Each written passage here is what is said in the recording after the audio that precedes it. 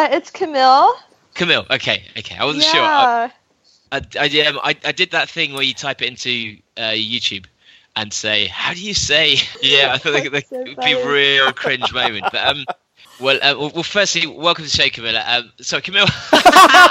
Amazing. They're bad, they're boys, and occasionally they talk about running. Yes, it's the Bad Boy Running Podcast with your hosts, Jody Rainsford and David Heller. Come back, baby, come back. But the bye. I must admit I was a clown to be messing around. But that doesn't mean that you have to leave town. Come back. But bye. Hey, how you doing? I'm all right, man. How are you? Oh, really good, actually. Really well. To be honest, I'm just excited about. But before you get excited, there's going to be some excited listeners, but they'll want to know who we are if they are coming to this new. So introduce yourself. Introduce yourself. Hello, everybody. My name is David Hellard. I am I'm a runner, a lover, never a fighter. My name is Jody Rainsford, and I am Tom Dark's nemesis from the Monkey Tennis podcast. But we're aware that our guest today probably means we're going to have a slightly different demographic of people potentially listening in because serious runners, possibly. Yeah, exactly. So if you've never listened to this before, it is a running podcast, but sometimes we forget that and go into massive dark holes of stupidity. So we've got Camille Herron on because we heard she was a big drinker, and it turns out by pure accident that she's quite good at running as well. Which I love that. It's like the time we got that photographer on, and it turned out to be an OCR champion. But it was genuinely true. She'd won Comrades, and which in itself is incredible. But yeah, someone wins Comrades every year. It was the fact that someone had mentioned she actually has drunk beer while she runs, and so that's when our ears perked up. We're like, yep, because there's a lot of good runners out there and stuff. But how do you stand out from the crowd as soon as we hear someone is not just a drinker, but also sponsored by a brewery as well? That puts you in hero status. I mean, I don't know. I know people who drink a lot, and I don't know anyone sponsored by a brewery. I know people who drink a lot. I don't know that many people who sponsor a brewery, and I don't know that many people that can run 100 miles under 13 hours.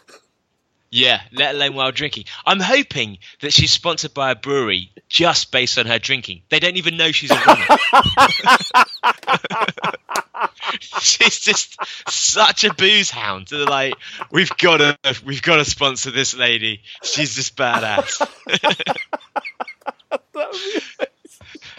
But it turns out, just go on her Wikipedia page. It's insane. Everything she's done pretty much from high school is so impressive. And as you'll find out, if you don't know who Camille is, definitely the fastest runner we've ever had on the podcast. But also her achievements in the last 48 hours, mind blowing. But we normally have a bit more chit chat before the podcast. This before each episode. This one, because Camille had to shoot off for work, and we're in the UK, she's in the States. It's not as long as our usual interviews, so we're hoping to get her back on very soon and to actually go into a lot more depth on the questions that people would ask us to throw to her about Comrades, about training for 100 milers. So we're not going to do too much chit chat today before this episode. We're going to get straight into it. But before we unleash this, we've already recorded this. We know how good this episode is. That's why we sound so happy. But anything else you'd like to add, Janie, before we just get deep and dirty with Camille? Let's bring on Camille. We've been wanting to get Camille on for so long, mainly because I'm doing Comrades next year. I thought who better to grill about about her knowledge and her experience. She won it in 2017, but since then I've done a bit of research, and my God, everything I hear about her is incredible. She's sponsored by a brewery. She drinks when she runs. She's just this weekend broken the 100-mile world record. Welcome, Camille. Hey! Yeah! You're like the perfect combination of everything. Why haven't you been on the show sooner? It's crazy, yeah. I don't know. I think I heard about you guys. Maybe someone tagged me or something like last summer. But yeah, I like to run and drink beer. Yes. Yeah. So I mean, 2 days on, I think I'd still be in bed. I've never done a 100-miler, but even after 50, I could barely crawl, let alone chat in an energetic way. How are you feeling? I'm doing a little bit better today compared to yesterday, but yeah, I had a hard time getting out of bed yesterday. I mean, even my arms hurt. So. Because so, what was your time? 12:30. Something just mind-blowing. Yeah, it was 12 hours and 42 minutes. So, is that double your time, Jodie? Is that half your time? It is less than half my time. That is incredible. Whoa! Yeah. What are you pacing for? I think well, you guys go by kilometers. I don't know. No, we're miles. No, we're Brits are miles. miles. Yeah, we're good. Oh, okay. Yeah, so I We're think not it was the French, don't worry. No. I think it was like 7:38 per mile for 100 miles. What? What? What were you aiming for though? Were you planning on that type of speed, or did it just all come together? Well, so the guy who holds the American record, Zach Bitter, I ran a race with him. I ran a 50-miler with him 2 years ago, and he was about 21 minutes faster than me for 50 miles. And so because he has run about 11:40 for 100 miles, yeah. I figured, well, if I was 21 minutes slower for 50 miles, maybe I would be double that for 100 miles. So, so maybe it sounded really crazy to everybody to aim for like 12:20, 12:30 pace. But I think women's ultra running, maybe we just don't know what we're capable of, and it's just a matter of time of somebody just trying to go for it. And so I just basically went for it, Well, I mean, I've read, wasn't it something ludicrous faster, like half an hour quicker than the previous record? Yeah, it was over an hour. I ran an hour. If you ask me, that sounds like the most stupid idea, trying to break that record by an hour. I mean, to try and planning to do that, I'd have thought, no, there must be a reason. It's the speed. Bloody hell, it's incredible. Yeah, I mean, I guess it might be kind of like women's marathoning in the 70s, where women kept like pushing the world record down, and so it was just a matter of time of somebody trying to do it, and so I just went for it, And was it the perfect day for you? Did everything go to plan, or? Yeah, I mean, obviously I don't think I could complain too much about it was my first 100-mile finish, and be able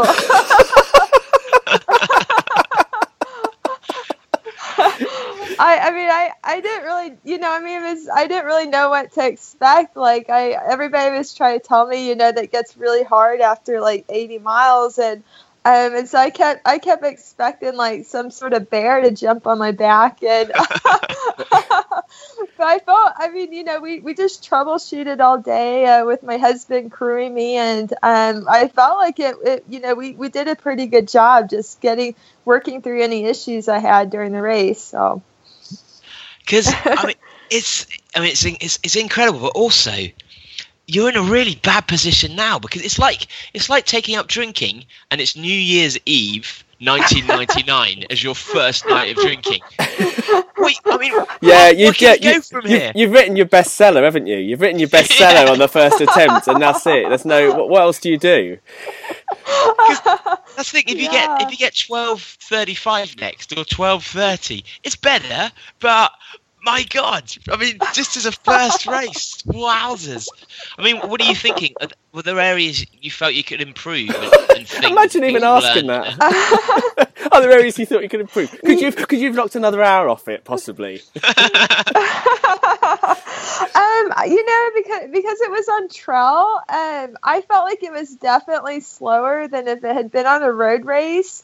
And so, I kind of anticipated that I might, be, maybe 10, 20, 30 minutes off of a road race. And so I think I ran kind of what I expected for the trail race. But obviously, I think there's things I could improve as far as my nutrition or that sort of thing. And obviously trying to maybe get on a trail or get on a road or track race to try to go faster. So. Because that's actually one of the main questions we've had from people when we've gone to the comrades groups is, what was your nutrition strategy? Because 12 hours it's not a whole day, but it's long enough that your stomach's going to have issues potentially. Yeah. I kind of anticipated that going, further than I ever had. Like, I kind of had it in my head that I was going to constantly be having to listen to how I was feeling and to fix anything going wrong. And I think the biggest thing that I dealt with was I started feeling hungry maybe about the middle of the afternoon. And so that was like, that was probably about 50 to 60 miles into the race. And my sport drink that I was drinking, it was kind of not agreeing with my stomach, and so it just felt like my energy was kind of like going up and down. And so I yelled out at my husband to change to what's called Morton. Yeah. I don't know if you've seen it, but it's the drink that they took in the Breaking 2 project, and so it's a really concentrated hydrogel. It's like frog spawn, isn't it? I don't know what it is, but it's like a really concentrated sugar, and so it's a higher caloric energy drink. And so I yelled out at my husband to change my sports drink to the Morton, and so I was probably getting like an extra 20 grams of carbohydrates an hour on top of what I was taking in, and I tell you, that was like rocket fuel. Because what was your base outside of that? Was it all quite simple carbs, gels, blocks, things like that? Yeah. So I was basically doing like 2 gels an hour. So I was taking in a gel every 30 minutes. And then I was carrying 2 bottles, so I had one with water and one with sport drink. And so I was just sipping on my sport drink and then taking the gels with water. And so, they changed the formula for my sport drink. Like, I've been taking the same sport drink for like 10 years, and I've really had no issues with it. And so they changed the formula recently, and it wasn't agreeing with me basically in the race. And so, changing to that Morton sport drink, that they created for the marathoners, like it made a huge difference. Like, I was they created for this moment. They created it for you. Stop the marathon runners. They didn't go sub 2. That was useless. It was rubbish. It was for now. This is the moment. I know. And it's so funny because, I'm sponsored by Nike as well, and here they created the Vaporfly for these marathoners. Yeah. And I wore it for my 100-miler, and I think I might be the first world record in the Vaporfly. Were they aware you were wearing them for a trail marathon? Yeah, I got to give credit to my contact at Nike, Pat, because he shipped a new pair of shoes to me on Thursday, and so I had only gone for like 2 runs in them, and I ended up wearing them for the race, and I mean they were like magical. They were pretty awesome. So you see, this is the trouble with wearing Vaporfly, because you ran a good time, but maybe you only ran a 15-hour 100 miler, but the Vaporfly got you to 12:42. You see, that's the trouble. No one knows how good they are, and so you know how much was Camille, how much was the trainers. Whoa, whoa. But yeah, in essence, sorry, go ahead. I mean, you know, everybody says, well, they're the 4% shoe, but I think I improved the world record by like, I don't even know how much, like in over an hour. So they were pretty awesome to say the least. Are we going to see that now on their literature? Improve the improve your 100-mile time. Yeah. So, did you actually just have sugars the whole time then? It sounds just gels and drink. Well, obviously, you know, we mentioned I'm a beer connoisseur, so the race was kind of cold, and normally, like, I start craving a beer, like, you know, maybe towards the end of a hotter race, but it was pretty cold, and so I kind of waited until about 80 miles in until my husband gave me some Rogue Dead Gael to drink, so... How strong is Road Dead? What is it? Road Dead Gael. Yeah, Rogue. Rogue. Yeah, Rogue. So I'm a bit of a rogue myself. But yeah, it's like a 6.5% alcohol beer. So. That's pretty punchy. Yeah, they're not going to know who's responsible for this race. The trainer company is battling out with the ale company. It was us. Yeah, in fact, your strategy for this race is a Venn diagram that has never been created before. Like in the middle of that beer, these trainers are just carbs the whole way. It fits yourself. So you actually have beer as part of your race strategy normally? Absolutely. I think you got to treat yourself to, you know, the things that you like. Like, I think that it's kind of something to look forward to when you run an ultra, because I mean, you're running all day and you can get kind of bored with taking sugars all day, and you feel like you just kind of need to break it up and have something a little different. So I really look forward to having a little bit of beer, but, you know, obviously try not to drink too much of it. Because is it legal? Like, do some races frown upon it, or? No, you know, everybody's asked me about that, and you know, a lot of people have asked me about, oh, you know, does that dehydrate you? And you know, I was drug tested after the race, and they, you know, this might be too much information, but they have to they have to test the specific gravity in my pee. And so if I was overly dehydrated, you know, my specific gravity wouldn't be good, but my specific gravity's actually been pretty spot on. When I was drug tested at Comrades as well, and my specific gravity was pretty good, and I had 2 beers at Comrades. So yeah, I don't think it dehydrates you as long as you're drinking enough water. And I mean, it's definitely not a banned substance. I mean, it's like, why would you ban something? I mean, that would be like trying to ban like coffee or something. I don't know. You know? Exactly. They did a test after a race, and they gave people 5 pints of beer, and an hour later they were at the exact same hydration as when they started the 5 pints of beer. So in my head, that proves that beer doesn't dehydrate as long as you drink in multiples of 5.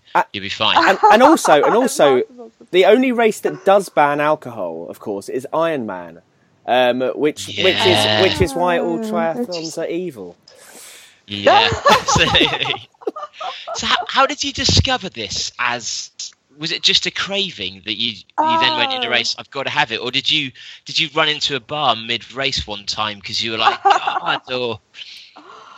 Yeah, you know, it was about a year and a half ago. I was running a trail race, and I was running really, really strong the whole way. And I hit a point maybe about 50 miles into it of 100K, and I just suddenly bonked. Like, I hit the aid station and I literally slumped over and sat down in a chair, and I just felt nauseated, and so they're trying to give me all these things and nothing is working. And my husband and I had bought a 6-pack of Rogue Dead Gael to enjoy after the race. And my husband's Irish, and everything's explained. He's just constantly drinking on the side, just in case. It's like you happen to be. Exactly. So it popped in his head. He's like, hey, do you want to have some beer? And I literally perked up out of the chair, and I was like, oh my gosh, that sounds so good. And so he runs to the car and gets a beer and pops it open, and I just guzzled that thing. And it was incredible because it was like it settled my stomach, and I started having mental clarity. And it was amazing, and I felt so good that I was like, hey, give me another beer. And so I probably drank another half a beer, and then I felt like I could get going again. And I ended up beating the course record by 27 minutes. And fighting a bear, which is even more impressive. If you think you were swerving as well when you ran slightly, so you ran even further. Yeah, I it was incredible. I actually picked it up and caught a guy in front of me, and I just kept going. And I realized that I had kind of reached my limit, though. I think I had maybe 2.5 beers total, and I started to feel it by the end. And I think I can't have more than 2 beers in a race.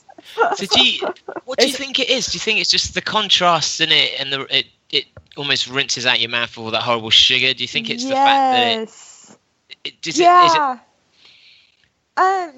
So because alcohol is a vasodilator, and I think what had happened was I had hit an aid station where I took in a lot of Coke and gels and that sort of thing, and I think all the blood went to my gut, and then I had to get going again. I had to climb this hill, and it was all the blood moved away from my head and went to my gut, and I started getting dizzy and feeling nauseated and that sort of thing. And so because it's a vasodilator, I think it helped to increase the blood flow to my brain, so I had more mental clarity, and it helped to ease my stomach that I wasn't feeling good. What does vasodilator mean? I'm sorry, I'm a science person. Oh, it's just a basic term. But yeah, vasodilator, it means it makes your blood vessels expand. Okay. Yeah, so it helps to increase your blood flow so that your blood flow is, not just going to your gut, it's trying to move elsewhere in your body. So, see, this makes a lot of sense. There's a listener to the podcast called Tom Dark who has recently gone into surgery for varicose veins, and it must be that's because you've got massive veins. So it's probably just a sign of alcoholism, I'd imagine. Yes, absolutely. That's exactly what I put it to. So is Rogue your sponsor? Yeah. So funny enough, there was a picture of me chugging a beer after I ran this trail race, and so it went on social media. And then Rogue, the brewery, they found out about it, and they were all excited that I had drank their beer in the race. So we ended up they were all excited to sponsor me. So maybe once a month we get a shipment of new beer and goodies and stuff. So yeah, it's been pretty fun. Are you taking them out with you on your long runs? Are they a track? Have you got your beer on the side for your 6th interval? Hubby sets up the bar. Is that what it is? I set up a bar. Yeah, in fact, that's the thing, because I assume with the speed you're running in these races that your transition time is almost fluid. You're not actually stopping. So have you got one of those beer hats with the straws and that's a question that a lot of people are asking. How long do you stop for at aid stations and stuff, or do you not stop at all? Well, sometimes my husband just like puts it in my water bottles. So I just like carry a bottle with some beer in it. But this time I just for the race this weekend, I just felt like chugging it out of the bottle. So I stopped. I could chug beer pretty fast, so I stopped and chugged it pretty quick, and then got going again. But what about bar snacks? That's the other thing. What about bar? Surely some salted peanuts, some pretzels, something like that as well. I haven't done that in a race, but I mean, last night when we finally got home from our trip, like I had a can of peanuts and beer, and I mean, I drank like 2 beers and then like passed out. So if we're, because I mean we love to drink, we love to run as do-badders. If we're going to try this out, how would you recommend we introduce this into our racing? Oh, well, I guess, obviously, I'm really lucky because I got my husband crewing me when I run these races. And so yeah, he just has like a 6-pack ready. And I probably wait until like maybe 3/4 of the way into the race, before I might have like half a beer or a whole beer. But yeah, obviously, you want to know your own limits and not, chug a 6-pack of beer or more, like, so. You've got to find the balance, haven't you? Yeah. Oh, yeah. So do you find, so you made the transition from road to trail. So do you find like trail, I think you could get away with this more on trail, can't you, than on road races? It's like more goes on the trail. Yeah, obviously because with road racing, it's kind of more like you're chasing the clock and you're chasing time and stuff. Yeah. But I mean, I went and raced in France a couple weeks ago, and I mean, it was like technical terrain. Yeah. And my husband had beer ready, but obviously like you don't want to do something that's going to compromise your own safety, and so I ended up not having too good of a race because I like flew off a ledge and had a bit of a concussion or something. But anyways, yeah, I think with trail racing, like obviously you don't want to drink too much beer, but I mean I think it can definitely help you with nausea and just helping to kind of perk you up or something. So come comrades then. Yeah. Because I'm going to be there. Claire, my missus, is going to be there. You're back awesome. Racing again. There's going to be enough of us. We should demand a beer table. We should. We need right, Rogue or whoever, a South African brewery. In fact, there's some massive ones. Is it SAB Castle? I think now part of InBev. They're South African, and so there must be someone who's prepared to put on a beer table. There's loads of Carlsberg breweries all over Africa. You could get special brew, especially for you. Yeah, but. You'd probably still turn down a Carlsberg, wouldn't you, after even if you had beer on offer? A special brew. Like, I'd rather lose. I couldn't feel anything for the last 10 miles. Yeah. But I got into a fight. Well, I'm a smiley person, but I probably have a really big smile after having a couple of beers in a race. So why? Because you, Jodie alluded to the fact that you changed from road runner to trail. Yeah. Uh-huh. Which to me is, I completely understand that as a runner who's not particularly accomplished, because the prizes for road runner, but for someone of your standard, I was quite surprised because I thought road runner really is where the sponsorship is, it's where the money is, it's where the focus is. But why did you decide to switch? Yeah, when I got into ultra running, like I had it in my mind that I wanted to go for all the world records, and I had no idea. I knew nothing about the sport because it almost feels like it's its own like underground sport. Like it's really kind of this like different subset, compared to road racing. And so I went into it like thinking, I was just going to be an ultra road racer. But here in America, like trail running is kind of the more popular thing to do. And so everybody started telling me, hey, Camille, you need to like go, try to qualify for Western States. And so, 2016 was kind of my experimental year of trying to get into trail running. And I had some really tough goes as far as injuries and just like life changes and that sort of thing. And so I've kind of spent the past year and a half like doing the trail thing. But then, I wanted to get back into road racing too and try to go back to comrades. And so, I've just gotten back into the road racing this year. And I would say, I've probably had more success as an ultra road racer. But, it's fun to be able to like do both and like, to push your own limits and, run different types of courses and see what's possible. So for me, it's just fun. Like, it's just fun being able to have that versatility. So. But do you feel that you can be at the top end of both then at the same time? Yeah, that's a really good question. Like, I've had people ask me, like how I've changed my training and to be able to do both. And, I've always done like a little bit of trail running on top of all the road training that I do. And I think for me, it was just a matter of getting comfortable with pushing myself over technical terrain. And then obviously, Comrades has, alternates being up or down. And so being able to climb really well or being able to descend really well, I think that really carries over to the trail racing too, and being able to condition your legs to climb and descend well. And so I think that they both help each other. I've gotten really comfortable with like a lot of vertical climbing and descending.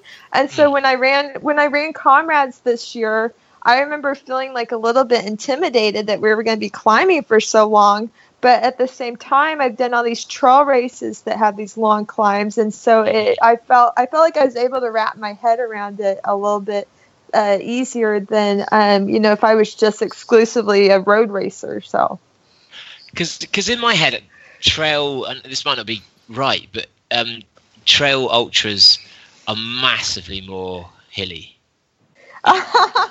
Is that true, or am I?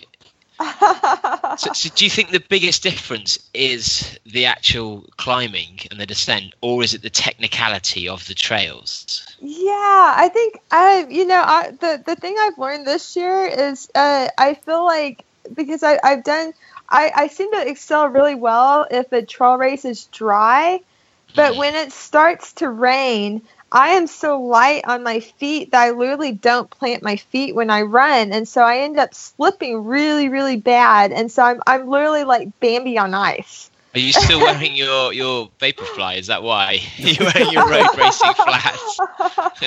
Yeah, Nike, I'm really, really, really happy. I've loved Nike's trail shoes, and they've been really awesome for me on the courses are dry. But I have such a unique running stride, and obviously the way I run is probably why I'm able to run ultras like I do, because I'm so light. I'm so light on my feet that I'm not generating a lot of force. And so I feel like I can just keep going and going. But the problem I found with the trails is that I'm so light that my feet don't stick. And so we've got to figure out how to troubleshoot to get me to stick when it gets wet. And so. And have you? Yeah. Do you live in a place where it is easy to actually find trails with huge ascent and descent, or have you had to specifically hunt them out? Yeah, so I probably live in like one of the flattest places in America. Oh God! And everybody's like, "Well, how did I just won, the Comrades uphill course?" And they're like, "Well, how did you do that when I don't live up in the mountains?" And so we had to drive 90 minutes to get to our nearest mountain, which is called Mount Scott. And so like leading up to Comrades, every 2 weeks, we were driving down to Mount Scott, and I would do this climb up the mountain and then descend back down the mountain. And then I would do like mile repeats up and down it. So that was pretty much how I got in my hill training. But then we also lived by a lake. that has trails like on the north side of it.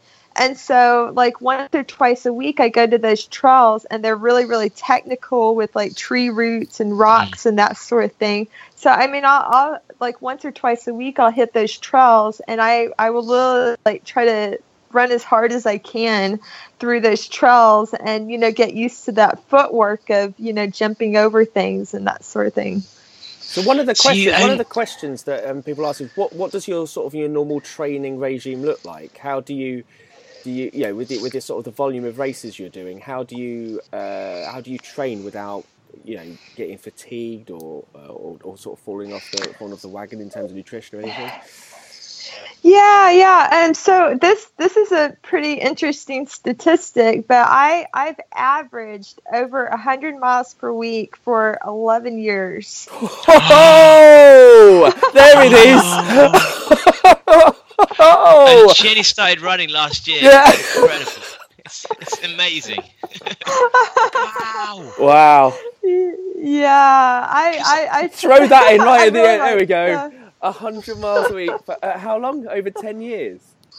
Yeah. I've averaged over 100 miles per week for actually 11 years this month.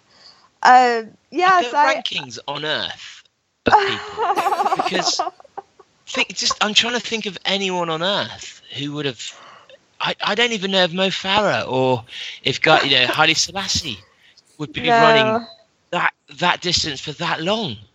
I don't think so. It's pretty amazing. But everybody's like, well, how do you do that? And really, I just like to run. I just get out there and I go run twice a day, and I just like to run. Like to me, running is like brushing your teeth twice a day. Like I just kind of do it without really thinking about it, and it's just kind of like part of my routine. So we talked to Matt Fitzgerald last week about intensity. So what sort of intensity are you running? Are you splitting it between? Are you doing any high intensity or medium intensity stuff, or is that all low intensity? How does that sort of, what's the split of that in terms of on a normal week? Yeah. So my husband coaches me, and coming from a marathon background, we've really just stuck to marathon training that, has been kind of my bread and butter for over 10 years. Yeah. But I saw Eliud Kipchoge's training there a couple weeks ago.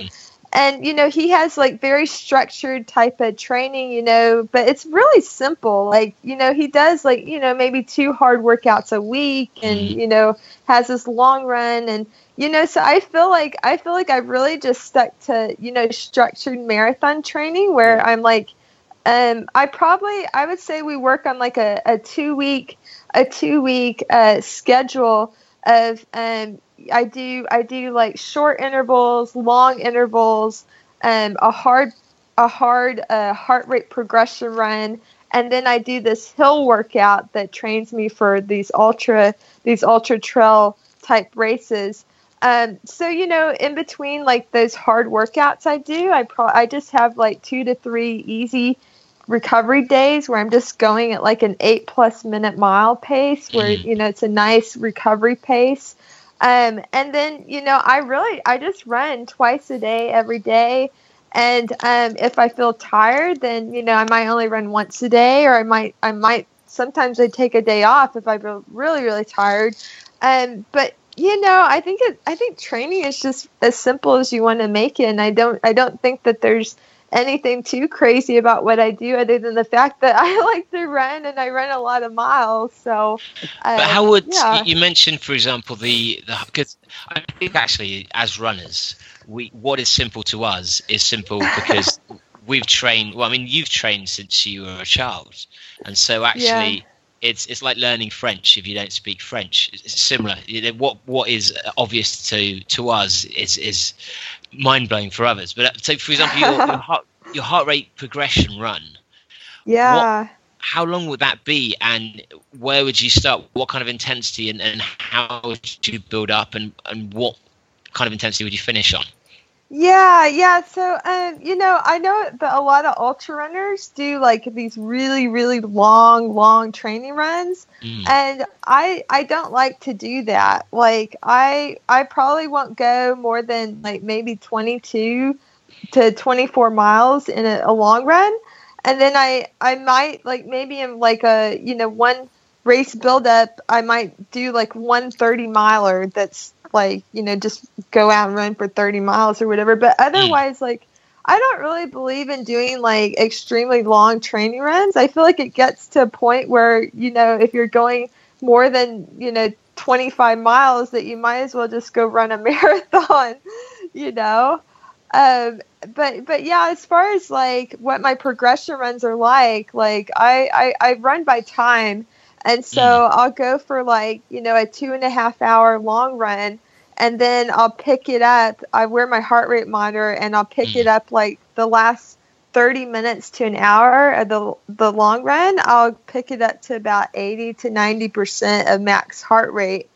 And so as far as and what would that be in intensity? Is that marathon pace? Is that 30-mile pace, half marathon pace? Yeah. So 80% max heart rate is the effort that I would go at for a 50-mile to 100K race distance. And so I start at that pace, and then as I progress up to 85 to 90% heart rate, that's about what your marathon effort is. And so, I get really comfortable with running in this range, this 80 to 90% range. And so when I have to go, it might be hard to wrap your head around, how do I go run, 62 miles, a race when I've only done, 30 minutes to an hour at that effort. But I mean, it's kind of, you just get in the zone when you race, and it's amazing kind of how your body can transcend, what you've done. So.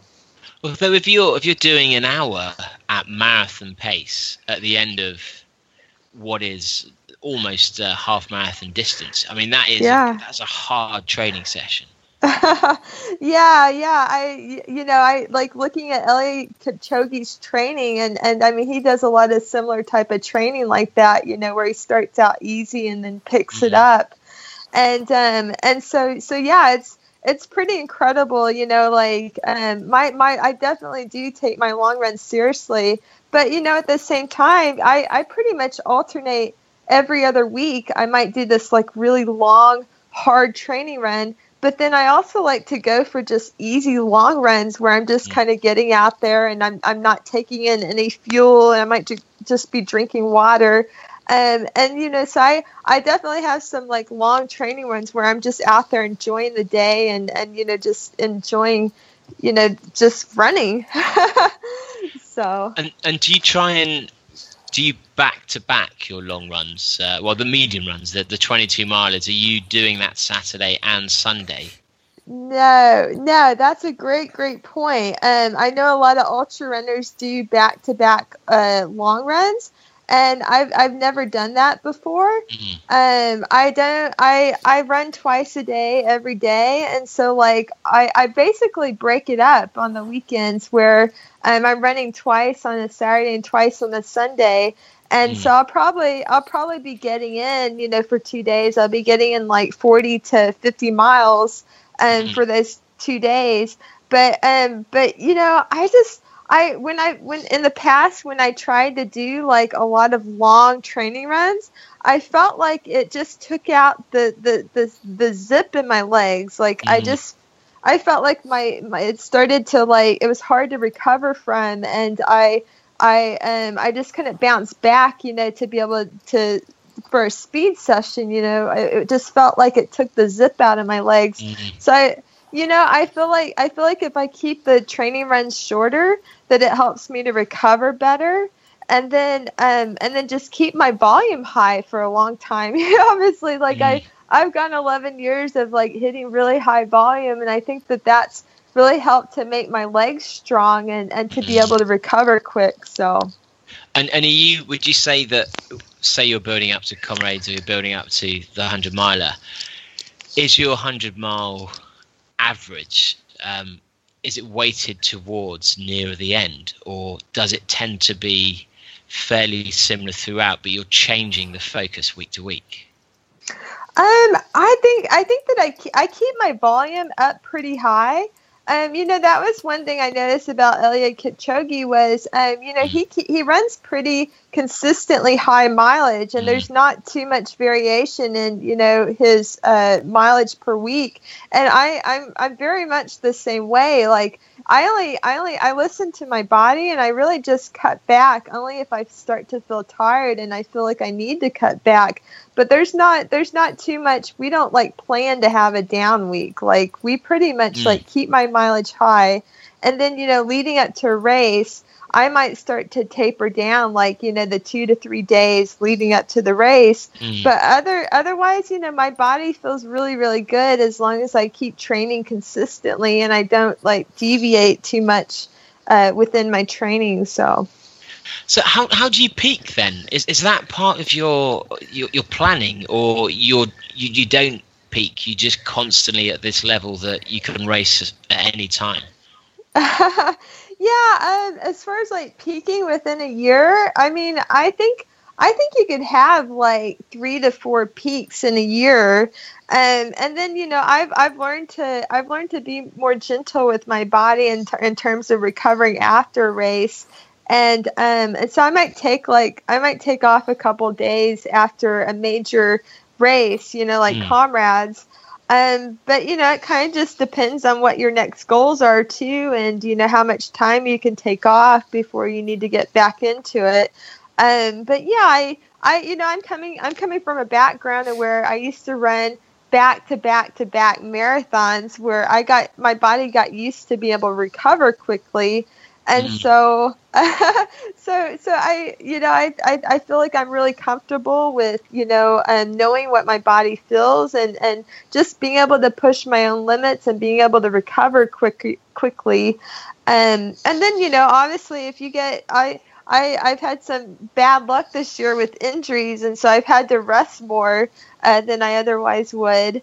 And so I think you've really just got to listen to your body throughout the year, and you hope that you can meet your goals. If you have 2 or 3 or 4 major goals for the year. So, but yeah, you gotta be kind to your body, and if you crave a beer, you want to eat bacon or eat cheeseburgers. I mean, I feel like I've got to keep my engine greased to keep myself running. You've earned it. God. But I love the fact as well, you've got to be kind to your body, averaging 100 miles a week for 10 years. Yeah, that's it. I don't know if anyone else would necessarily agree with your kindness. Your body's going, no. Yeah, I don't think I would be able to do what I do if I wasn't, a happy person. And so I feel like, being able to maybe have some whiskey with Coke once a week, or have a beer every day. I'm really fortunate that my husband's an Irishman, and he's a pretty easygoing, happy guy himself. And so just having that support system and having him, he does all the cooking as well. And so we eat a lot of meat and potatoes, and I'm making sure I'm I don't think I would be happy if I was just eating some sort of strict diet. I feel exactly. We've been doing it wrong, David. We've gone to that diet first, and now we realise we've been running 100-mile weeks to justify it. We were perfect 15 years ago before we started running. We had it all right. Amazing. Yeah. I'm aware that you've got to potentially shoot off now. So how are we for time? Have you got to shoot off there? We've got so much left on my list to talk about. So if you're happy to, I'd love to do another Skype at some point. Sure. Yeah, that would be fun. Yeah, it's pretty crazy right now since I just ran my race. But yeah, as time goes on here, I'll probably recover a bit, and we should definitely hook up again. So yeah, we need to get her some of that Rogue as well. They are that is a forward-looking brewery. We could do more of those in the UK, definitely. Oh man, do you guys have Rogue Ale over there? I don't know. Not heard of it. I'm gonna look for it because there's a lot of importers who have stuff. So I'll have a look for it and. It's so good. I'm drinking something called Naughty Neighbour at the moment. Naughty Neighbour. What? Of course you have. Of course you have. It's American beer I got in the World Champs in Canada. So I brought quite a bit back. It's nice, but it's no Rogue. It's no Rogue. That's for sure. Well, thank you so much for coming on. Yeah, it's an absolute pleasure. Fun. Oh my god, and just amazing. Congratulations on Thank that run. you. So Thank you. incredible. It was awesome. It was fun. Mind blowing, yeah. But cool. Well, it's fun talking to y'all, and I feel like you guys are a bunch of bad boys, and I'm a bad girl. You are. You're definitely. You're like the patron saint of us now. Yeah, exactly. You have been elevated absolutely. to that. So much more badass. Apart from the fact you're a little bit too good at running. That's the only problem. Well, thank you so much, Camille, and we should speak to you soon. Fun. Thanks, Camille. Yeah. It's been amazing. All right. Yeah. Thanks, guys. Okay, Bye. have a good day. Bye. Bye. Oh my god, that was amazing. Do you know, it was like when I was younger and I'd be on expensive phone lines looking at the clock thinking, I'm going to have to hang up soon. What is going on? Why have you just made that comparison? Because I knew she had to go at 1:30. I was looking at the clock go down going, no, there's so many things I need to ask. I want to ask. Like, everything she's saying is, don't go. Where she just left it a little bit long to just drop in, oh yeah, and by the way, here's an interesting fact. I've run over 100 miles a week for the past 11 years. Whoa, mic drop. Oh, yeah. Yeah, completely. I think she's just running. Your face, you just went...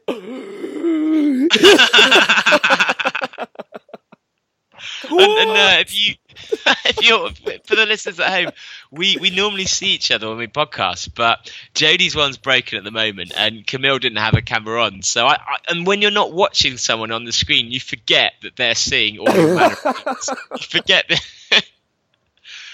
Yeah, I mean that is because she will have been injured at times. Yeah, so you got to take that out, and I mean. I love the fact she was saying you've got to be good to your body. She has a 3-day taper, and then she might take 2 days off after a race. That is her being good to her body. I did Edinburgh 2 weeks ago. That was 34 miles. I couldn't run for a week. She has 2 days off. After she didn't mention this. After the 100-miler, she had a 9-hour drive home. Well, she wasn't driving, though, was she? Of course she was. Her husband was a drunkard. I love the way. Oh, it was so saying, no, you know, and my husband did this, yeah, and he drinking and stuff like that. We're sort of going, and he goes, oh, he's Irish, and he just goes, and so she's like, yeah, she's essentially going, yeah, and he enables me. He's an enabler. That's all I could figure. That the only way that he can be happy with the amount he drinks is by forcing her to drink on her races. No, that's incredible. But the thing is, there was so much in that. There was so much in there that I absolutely love. Right, for a start, I absolutely love her. I mean, like how she can be that incredibly happy, which, you know, in the face of someone like me as well, is quite incredible. But to sort of maintain that that level of intensity, I mean, that's incredible. Like the speed that she's running, and the fact that she's not even slowing down. Her first 100-miler. Because 100k is her distance, isn't it? 100k is her. I think that's the longest that she did before that. And again, this is different, isn't it? Because, you know, trail means very different thing. It doesn't mean very different things, but it will technically mean very different things. Like if you did a trail in France, like she was saying, it would be very technical because that's or in Germany and something like that. Whereas I think the US trails are slightly different. But yeah. But even in times of I'd say even for a 50k, it was 50 miles that special. Yeah. Even at those distances, running trail, the difference between road and trail there, and how tired you are, and having to concentrate, the difference between that and doing a 100-miler and having to run trail in the last 30 miles, it's such a difference. Yeah, there's yeah. It's interesting about the food situation as well. Yeah, I was surprised by that. No protein. No, but I don't understand. Well, you're obsessed with bloody protein. You keep talking about protein. I don't know anyone that eats protein on a 100-miler. Honestly, I thought everyone ate pepperonis on 100-milers. Is this our name, Stuart like Evans? Is this right? I don't know. Has he been trying to feed you again? I'm not sure. I can't. I'm trying to think. I don't know. Well, I don't know what happens. I don't know what happens at the front of the pack, to be honest. But I was sure complex carbs, at least. I thought because she's sponsored by Cliff as well, so I thought she'd be eating Cliff bars and actually having something a little bit more, a little more complex than just gels. 12. Was it 12? What was her time? 12:36. Did you say 12:30? Yeah. So that's 25 gels. 25 gels. I can't that's believe more than a box. I can't believe you. Yeah, but that's That's normal. That's normal on a 100. The amount. That's the thing. What she was saying about having a beer or having proper food on something that distance. It's so true, because after a while, eating sugary shit all the time and processed stuff. After a while, you just get sick of it. I remember when I did my first 100-miler. I think I had like 17 bottles of different types of sports drink. I thought you were going to say beer then. Incredible. It wasn't even a 100-miler. You got a 10-mile jog. You just got so lost. No. It was a half marathon. I had 17 bottles of beer, and it turned out to be a 100-miler. No, just putting all that sugar in your mouth, it tastes horrible. So and there's that whole movement, isn't there, of people who do try to eat, like Scott Jurek and all that, trying to eat as much like natural food as possible. But of course, that all depends on what you're served at aid stations. It's really so. This is really interesting. Why do you call aid stations transitions? Is that purely an OCR thing? Oh, good. Maybe, yeah. But why do they call them transitions in OCR? Oh, it makes sense. It makes sense because you change kit. That's why you change kit. But it makes sense in triathlon because you're transitioning from one thing to another. But in OCR, does it all really mean like I'm putting some neoprene on? Well, the thing is, transitions in OCR don't really happen. They only happen if you're doing horrifically long races like Winter Nuts or maybe World's Toughest Mudder, things where you're going out for hours and hours and hours. And so actually you would change your kit depending on as it gets cold, as it's sunny, it's raining, things like that, or just trying to keep things warm. But that's probably similar to ultras, I'd have thought. Yeah, but if they don't call it transition. I just think it's a way of getting away of being able to sit on your ass for half an hour in the warm by going. It's a transition. I'm transitioning. No, you're sat at an aid station for half an hour in the warm. No, I just wondered that because you use that term all the time, and it just only occurred to me the other day when someone was talking about smoke bombing a transition at an Ironman. And I was just thinking about the use of the term. Name and well, it was me. Actually, I suggested it. Someone said they had a smoke grenade, and I said, "Well, they said, where's the best place to use it?" And I said, "The swim to run transition of an Ironman." No. I think the bike, because then no one could find their bike. Everyone's going out on the wrong bikes. Yeah, so that would be the swim. That'd be swim to bike, wouldn't it? Oh, the swim to bike. Yeah, Okay, nice. Yeah, but I always I find it's interesting when you speak to really top runners, how much you can actually apply of what they do, because she's clearly so accustomed to running 100 miles now that, I mean, the fact that she doesn't seem like she really trains to peak at all. She's just constantly in her peak. And that's it. And weren't you saying that about Kipchoge? Yeah, that's it. Because that it brought that back. What you were saying, like how he's just always in his peak.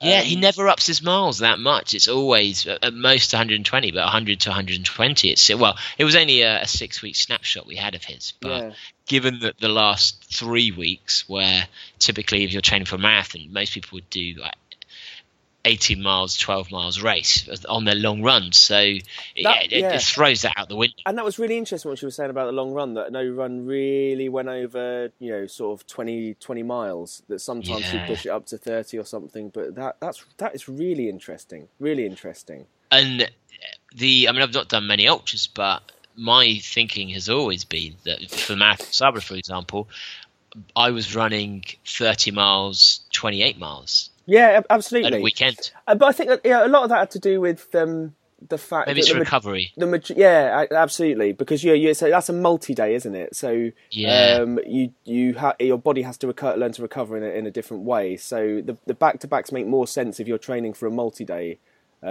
race rather than training for speed on a single stage race. But because what we didn't mention is she's winning these races. She's not winning as a female. She's winning. What was the other thing we were saying? We're going from road racing to ultras, and you were saying, it's about winning. Getting the records and getting the places and stuff. But I take it that prize money's a bit better for ultras in the US. Probably is, actually, yeah. I was thinking about the North Downs way.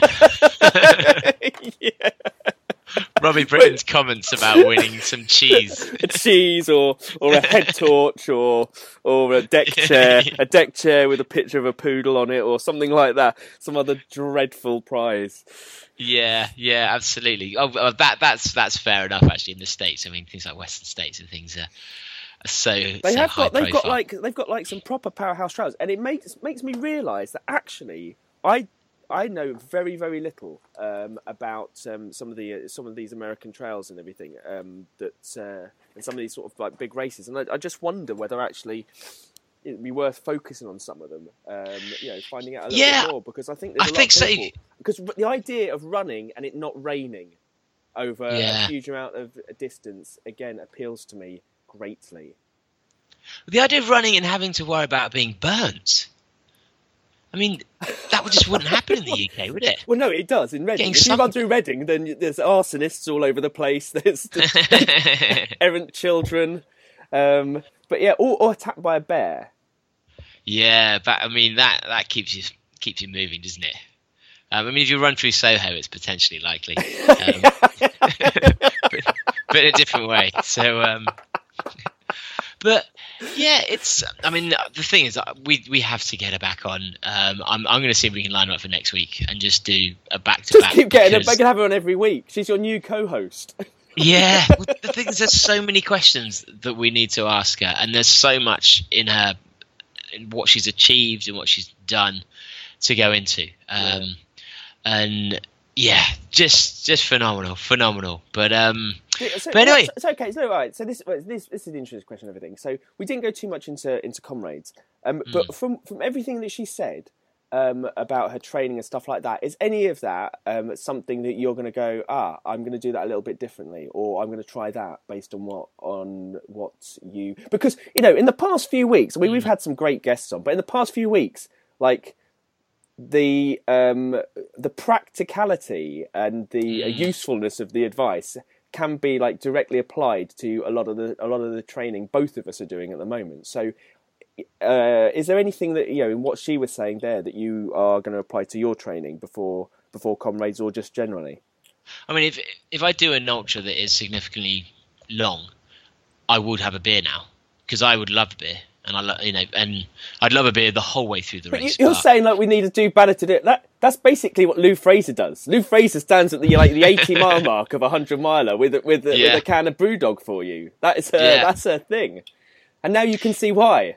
Yeah, hell yeah. But I think the main thing, actually, that I've been coming around to this way of thinking anyway, is almost creating your own normality of mileage. Yeah. And I this year in particular, since I've come back, because I started off the year 3 months of not running at all. And since then, suddenly now, I probably do like 50 miles in a week now. To me, isn't a big week. That's I'd actually look at that and think, oh, I haven't run much this week. Like 60, 70 now, because I'm used to training session and just running to them and running from them, and it, yeah, talking to her and hearing about Kipchoge, it does seem to make sense that your body is, I think injuries come not from high mileage. Injuries come from pushing too much harder than your body's used to.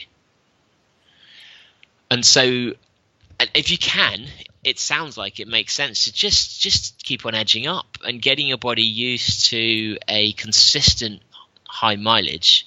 And then if you're doing 100 miles a week as she is, you don't need to taper if you're running it every week because your body's not that tired. Doesn't this like go it's just against, doing what it does all the time. I mean, the interesting thing, isn't it? Like so many things in the last, I would say, like 10 years, accepted rules and practice about how to.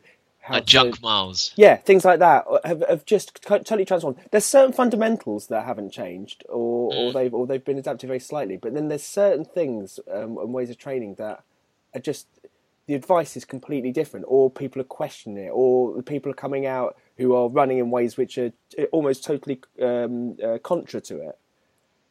Yeah, but I think actually, having made that previous statement, it's because the 80-20 rule, I think that should always apply. You've as she does, you've got a few intense runs a week, but actually the rest of it is recovery. And the fact that if you break her down, her running down, let's say she has 1 day off a week, she says she's running twice a day.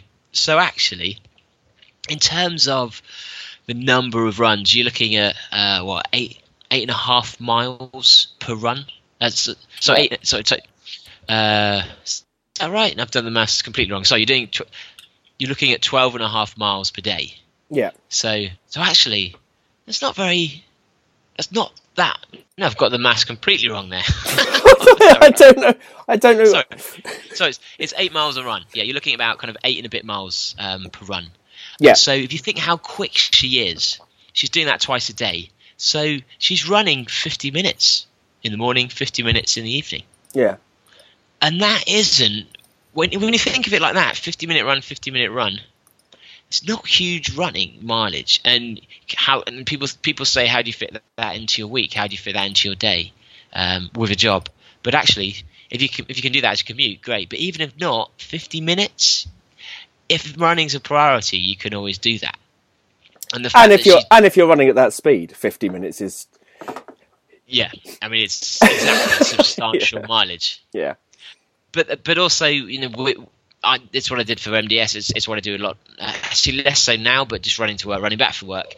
It does mean that you're in constant recovery. And as she said, even her weekends, she's doing the 40, 50 miles that we do when we're building up to the ultras.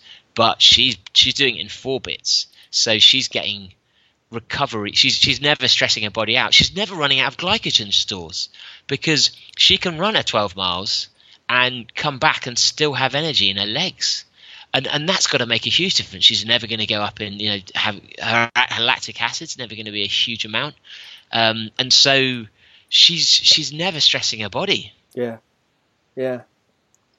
it's incredible. Yeah, really interesting. So while that's the thing, as the listener at home, while I think copying Camille is probably not advisable unless you're in very high mileage already, yeah, you can definitely take away the fact that split your runs up, split your days up. You don't need to be going out and doing these monstrously long runs back to back unnecessarily if you're doing single day races, because it's about the total miles and ensuring that you're recovering well. Yeah, absolutely. Whew, but outside of that, we haven't done a kind of hello, how are you at the beginning of the show. So how are you? I'm good. We've just come back from the big UTDB event of the weekend, the second annual Brewdog Marathon. How was it? It was really, really good. It's always really good, and all credit to Dan Barrett for his organisational skills on this one. But good turnout, good. Difficult when it's a down year though, because all of the pubs are concentrated at the start. Oh, okay. So it's actually hard run at the end. So the listeners who aren't aware of UT DB, what is the format? So the format is UTDB events are basically any of the do-badder, which is the name of people who are listeners of Bad Boy Running. It's the events that are put on, of which there are several. One of which is the Brewdog Marathon, which is going to marathon in inverted commas. It's only 20 miles. The intention was they were going to open 2 Brewdogs, so it would turn it into a marathon, but they haven't opened them up, so it's not marathon. It's not a marathon distance, but it's still called a marathon. And that's basically running from Clapham Brewdog up to Shoreditch Brewdog via the other Brewdogs, or on a down year from Shoreditch to Clapham. So that's one of them. Then there's the other ones like the Kebabthon, the 0.0 round the world race, and various other things like that. But this weekend was records broken? Were records collapse? I think records. Well, a new record was set by the the highest percentage using an Uber on part of the course. Ooh! I think only two people ended up completing it completely on foot. Wow! And how far did they Uber? I don't know I don't know. There was a lot of people. So a lot of people came along for the first couple of things. Other people were going on to do pub crawls later. They were pacing themselves, literally pacing themselves. When the 2 last ones where there's 5 miles and then 6 miles between them, that's a punchy little stretch when you've had a few beers, when you've had a few 13.7% beers beforehand. Actually, I was in Brewdog on Saturday. There's a beer in there now that was 18%. Was that the Tokyo? Yeah. Yes, we had that. How was it? It was very nice. It was quite chewy, as you'd expect. Was it actually drinkable at all? It was all right. It was just like a nice, really dark, really alcoholic thing. But so we told David Harvey if it's his first event, he has to have the highest alcohol on every menu. Oh, God. And it's all Brewdog, so it's all 18% beers. Yeah, absolutely. Oh my! Did he survive? Oh yeah, he survived. He survived absolutely fine. I think. I don't know. People said they were hammered. I don't know whether they're hammered or not. They all look perfectly fine. You never know, do you? You never know. Yeah, that is true. That is true. But there's been there's been lots happening in the world of running these last few weeks as well. On top of Camille breaking the world record by absolute miles. Controversy. There's been the Soweto Marathon banned 50 people for using headphones. What? Yeah. 50 people for using headphones? Yeah, people were listening to music. But did they say that you weren't allowed to at the start of it? Well, the what article. What is this park run? I didn't realise that any marathon had as many rules as a park run. Well, so apparently under international IAAF rules, you're not allowed to use headphones. And I know those are rules, but in reality, people use headphones at pretty much every marathon in the world. And I would be, I'd happily put up a fight if they did try and ban music. I don't often use them in marathons, but do you know what? Why shouldn't you, people? I like someone finally playing by the rules. It makes a change, doesn't it? Yeah, well, I think finally, in the face of everything, someone's finally actually enforcing the rules. Well, I think as long as they tell people they're going to enforce that rule beforehand, but I'd imagine they probably hadn't if 50 people were banned. Because, follow the IAAF rules if it's the consequences affect the top end of the IAAF's races and championships and records and qualifiers, but I'm assuming they didn't drug test everyone who raced and do out of season drug testing for everyone that raced as well. And so it just, to me, just strikes of officialdom. And actually, imagine if you're one of those 50 and you've put on your music for your last 3 miles because you're walking because you've hit the wall. Have they taken photographs of people? What have they done? What's the name of the guy? Is he responsible for part of this? Oh, is the man who can't be named? No, not the man who can't be named. No. What's it called? Marathon Cheat Hunter. Oh, our friend Derek in the States. Yeah. In fact, that's a new Netflix series, Cheat Hunter. Yeah, well, they had cheaters. Every episode is like House, and he has to go on some sort of detective thing to go. He's somehow run it in record time, but we can't work out who. And then they spend all this time with this like CSI type thing of looking at CCTV cameras and comparing it with stuff. Oh, he'd find out at the end that the guy wasn't actually deaf. He was listening to music with a wireless earpiece, and therefore he should be banned after all because he was caught dancing at a wedding without them on. And you're like, a technicality. Close the case. That's another one, Derek. You got it, Derek. Derek always gets his man. Always gets his cheat. And it would probably be as high a standard as if you were watching a kind of American religious trying to be cool program, but on a budget. Have you ever seen Bible Man? Be that kind of. Oh my God, standard. Bible Man's incredible. Who wouldn't want to turn to God if it was a Bible Man? Exactly. But can you imagine if you'd done that race and you hadn't really been given prior warning? And you've done this is your one marathon you've been building up for months. You put it on because you're walking. You're at the back of the pack. There's no one coming through, and you get disqualified. I just think rules are there for a reason, but you should just use your common sense and Go on, marathon organisers, use your common sense. Use your common sense. Talking about cheating. Did I read somewhere that there's been a lot more fresh allegations over Russian doping from our favourite Russian doper? Fill me in. I'm excited to hear. Yeah. So there's a possibility now. I think it's is it Rodchenko? If you've seen the film Icarus, the Netflix documentary Icarus, then Grigory Rodchenko was in charge of Russian. Was he in charge of Russian anti-doping? He was. I think he was. And he was also responsible for doping. It's like being Scarface in charge of your anti-drugs gang. So he was in charge of the Russian doping scandal, allegedly. And so he had to go into hiding, and he's in witness protection now. And it's interesting that 2 of close colleagues of his have died in mysterious circumstances. Really? Absolutely. And I only found that out through reading this thing as well. But he has released more information that has been is being verified as to the extent of it. And so there's a possibility that the International Olympic Committee is going to have to ban Russia from the Pyongyang Winter Olympics. Oh, possibly.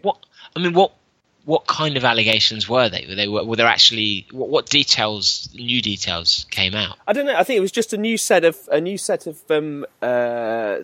that have been given over through questioning, but it's all about independently verifying, isn't it? As part of the investigation. And I think it's the verification of those new claims that is the relatively new thing that's happened. So, see, I'm going to go back through previous race results and just see, have I been beaten by a Russian? That's almost sounds like a game show. Have I been beaten by a Russian? I could have podiumed at Edinburgh Ultra. Was there a Russian in front of me? Can I prove that in some way they had a percentage DNA of Russian within them in order to claim that they've done something bad? Do you think at the Moscow Marathon next year you're just going to turn up and there's going to be one dude at the start line, one guy from Ukraine who says is the only one allowed to run? Because this is going to. Imagine how long it's going to take after the next Olympics when so the world champs this year they did all of the medal ceremonies for people that should have got medals that were denied them, even if they were just upgraded one colour, by Russians.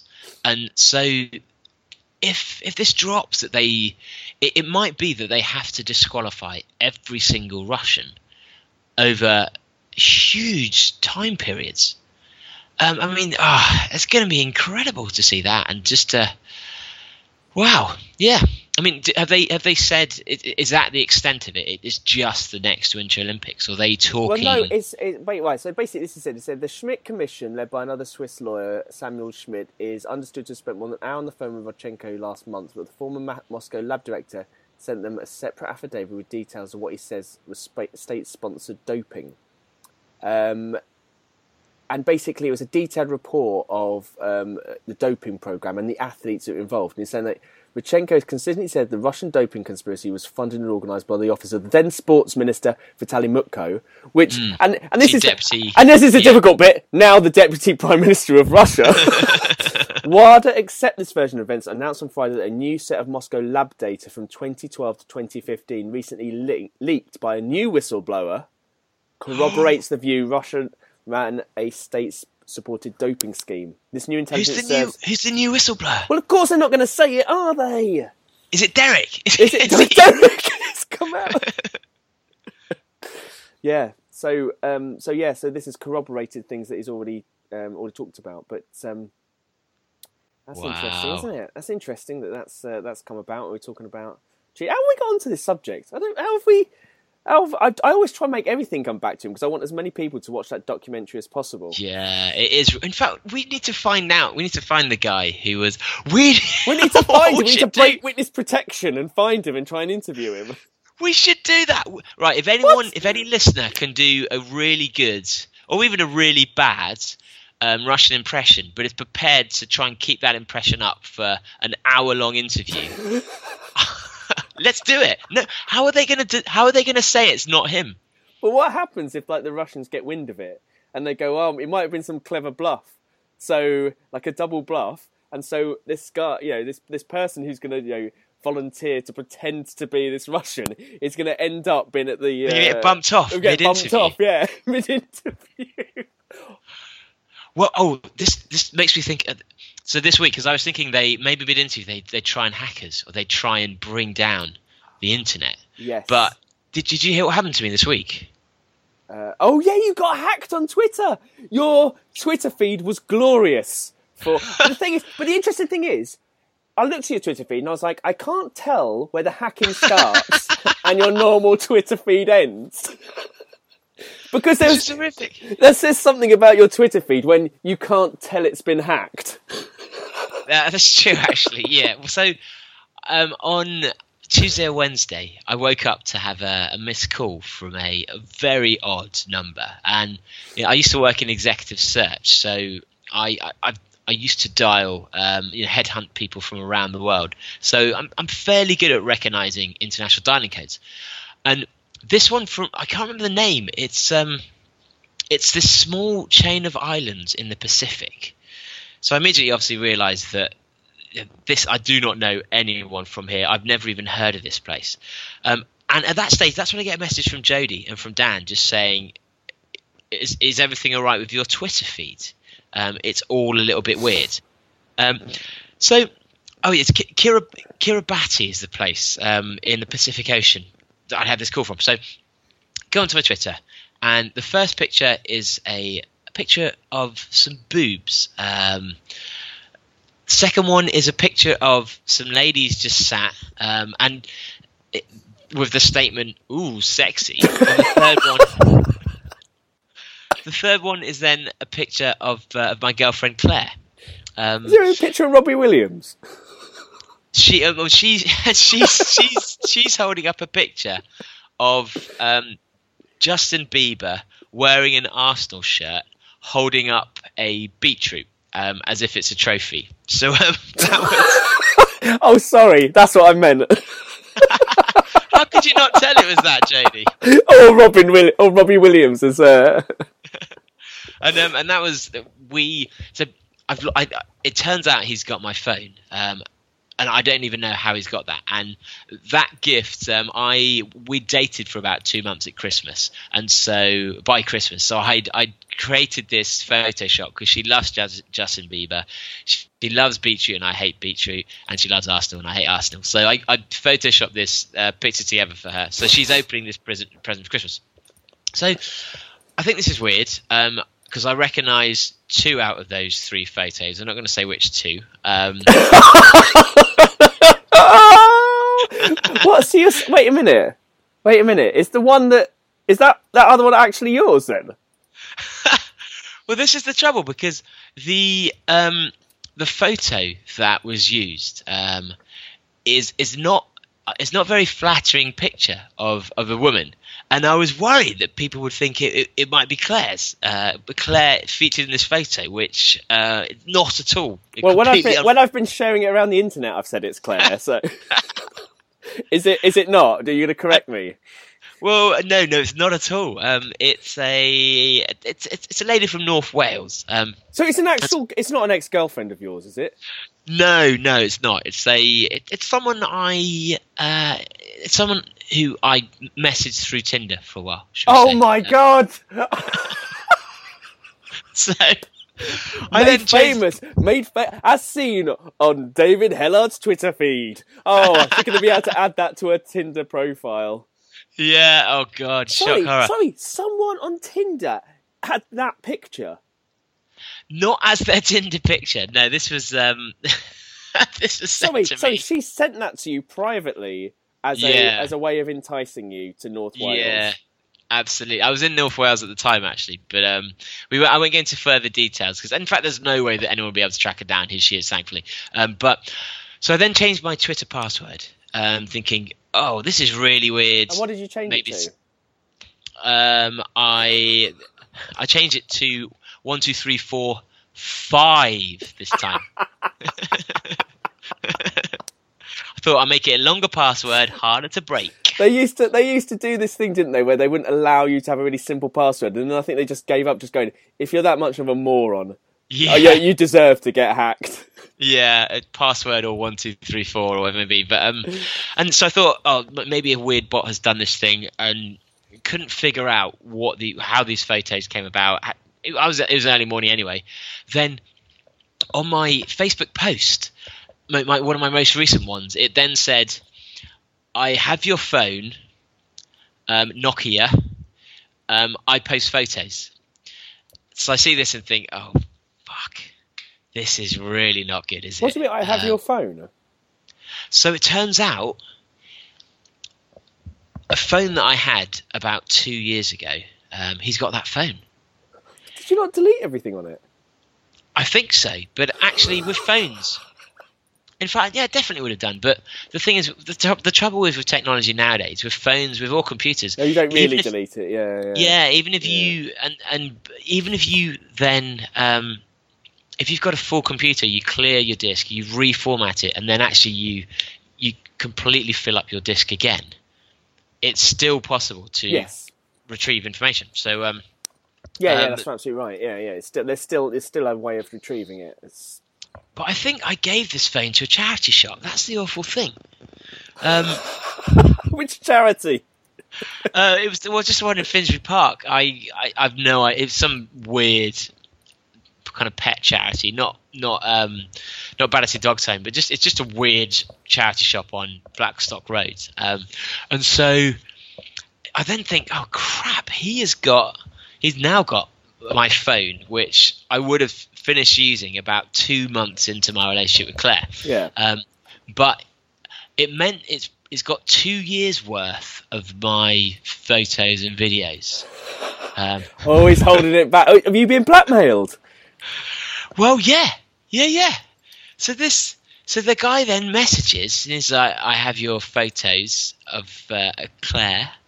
And so it turns out he's then messaged Claire as well, because it's pretty easy to figure out who Claire is from my Facebook account.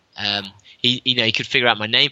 He clearly could just log into my Twitter because I haven't changed my Twitter password in 2 years. And so, oh man, so I wasn't really sure what to do. But then I realised actually, Claire, thankfully, has never sent me any rudies because I've always been with her. You know, from pretty much the week we met, we've been in a relationship. So she's never had to, thank God. But there's a lot of material on my phone that doesn't show the head. So he then thinks he's hit this gold mine of material. So what? yeah, Sorry, wait a minute. So you're saying that you have a lot of material on your phone of headless nude women? I had on my old phone from my single days. Oh my God, this is because people would send me stuff. So oh my God, there is a scandal in this somehow. Are you exposing all this before you hit celebrity status? You just go, if I got it all out before I become famous, before I really hit the big time, it's okay. We're not going to have a Louis C.K. situation. Well, the thing is, thankfully this was two years ago, so everything's in the past now. But I phoned the police and said, what do I do? And they were no help whatsoever. They just said, don't respond to them, block them wherever you can. And they just wanted to know about the Twitter hack because that was breaking the law, and everything else they were like, well, yeah, something you do. So we've blocked him, both of us, and we're just hoping he goes away. But the worry is if something comes out, there's no way that people aren't going to know who it is in the phone. But the thing who it is. If only there was a way of him being able to easily track you, then talking about this situation. Well, the trouble is that everything about my unless my this is a double bluff, unless it is Claire. And you're putting this out in the hope that he's going to find it and go, oh, I haven't got anything. It's not really Claire. Publish it. Publish it. That's what we need you to do. Yeah, so I'm hoping he's just going to move on. But, oh, man, I mean, it's quite stressful, really. Oh, I can imagine it's quite stressful. I love it. How do you know it's not me? How do you know? Imagine that. Maybe it's Claire. Oh, it's a weird catfish situation where she's going to have an argument about it that she will have instigated. But I'm so easy to find on the internet. Just what, everything just I do is headless and naked, or what? Well, thankfully, I don't think there's any shots of me on there at all. When we say headless and naked, I'm just assuming it's a picture of someone with the head just cut out of the shot, not literally a headless corpse lying in a ditch that you've taken photos of. No, thankfully it's not got to that stage. But so what a week it's been. That's a much more exciting week than I've had. Literally. But the other news as well, and this is a good one to round it off with as well. Is that the Tom Dark situation and the sub 4 challenge. So I'm taking my training up to a serious level now. I've worked out this week the distance I have to go, how far I have to go. So I always put myself as the fittest I ever was just before MDS. The fittest I've ever been is just before the MDS. And I had, and so I'm making a comparison to how I was, and I ran that 7 years ago. So that's pretty much 8 years ago. That is then the fit was. So I'm trying to get back to that situation, and what that actually means is I need to lose 1 stone, 13 pounds. What? But no, that sounds bad. But think. That's. I love the fact you're not just saying 2 stone. You're saying 113 pounds. It's about. I thought actually it sounds more impressive if I say 2. It sounds more impressive. Okay, I need to lose 2.5 stone. 2.5 stone. And because I was thinking, I'm thinking quite exactly. If I actually want to go below the weight I was at MDS. Yeah. Okay. And I tested my resting heart rate. My resting heart rate is 65. When I was training MDS, it was down to 40. Whoa. Really? 40? 40, yeah. And yeah. And so I just think how far I've got to go. But the thing is, that's good news, because that means I've got a long, long way. Losing 2 stone is going to make a massive difference.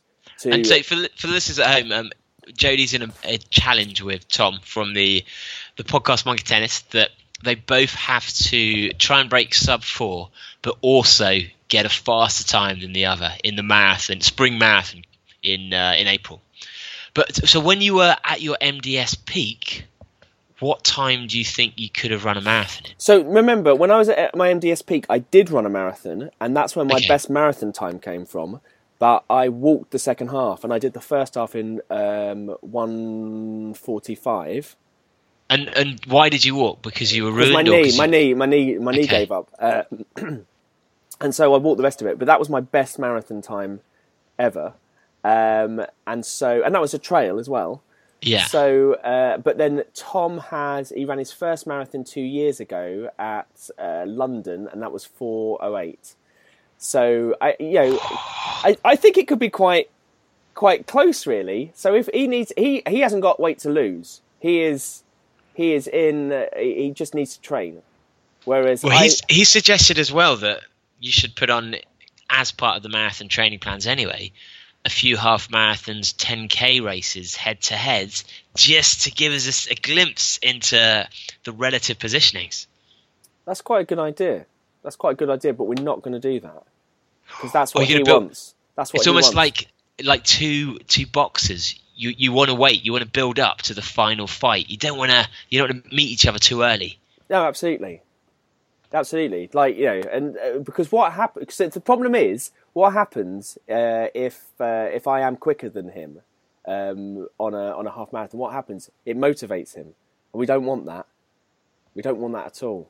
That's true. The best part of this, or you do it and you turn up, and you're just awful. You underplay it. You run slow, really slow, so he gets complacent. Yeah, it's difficult to know. It's difficult to know how to play Tom. The other thing that I absolutely love about this is that it turns out that none of his monkey tennis colleagues know about this at all.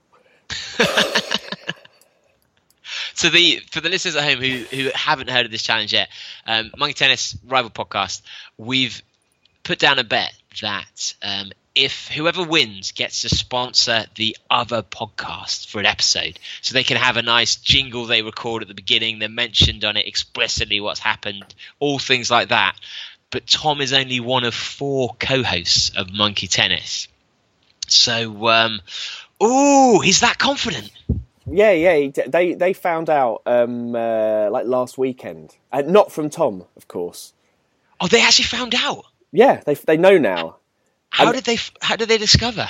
Well, Ali Bailey was having a conversation with them about it because she knows them, and it turns out they didn't know. And to be honest, they're not very. So they could have gone one of 2 ways. Okay, so they could have gone the way of like, Tom, that's not a good thing for Tom to do. How dare he? Thing like that. Or they could have got nasty, and they got a bit nasty and disparaging about this podcast. Did they? They did. What's in it for us? Well, that's it. And I was like, well, you can either have people who listen for originality, or you can have Steve Coogan fans. But I like that. It's extra motivation. So is the bet still on then? Well, I don't think he can honour the bet. I don't think he's in a position to honour it. I think he's gone ultra virus. He just has to edit it one. I mean, no one listens to his own podcast. He just has to edit it himself one time. Just slip it in. Perfect. Yeah. But yeah, Darky, Tom Darky, tell us. Let us know. Exactly, Tom. You need to know. Can you make this happen, Tom? Do you have do we need to speak to the owner? Do we need to speak to the man in charge? Is that what we have to do? But yeah, it's good because it is properly motivating me. So I'm following my program. So I'm following a program to get me ready to go on to the marathon training program, which starts first week of December. Boom! Perfect. So yeah, so my plan is to try and lose weight and get to his standard as quickly as possible. And before we go, because I'm looking forward to see how this progresses. Actually, I think it's going to become quite a theme of the next 6 months. If you're thinking of doing a spring marathon yourself, oh yeah, then, follow this. Don't side with Tom, because Tom's already been kicked out of the Facebook group. But I think I'll probably put together a training plan for Jodie and publish it online for Do-Badders. So if you're looking to follow a marathon training plan, we'll put that together, and you'll then be able to just hear how everyone else is progressing as well, so we can share that journey with you. But before we go, I wanted to... Last week, we did mention how we hadn't heard from Real Buzz in a while. Have we got time for this? Should we do this in another one? We're going to save Real Buzz. We'll save Real Buzz, yeah. But if you don't know Real Buzz, it's basically the greatest running publication of all. If it was a running publication, it would be voted number one at the Running Awards. It would be. Who are now partnering with Parkrun, interestingly enough. Oh, are they really? Absolutely. So, so there's no winners. There's no winners at the Running Awards. We've finally got an excuse for not winning. We're just finishers.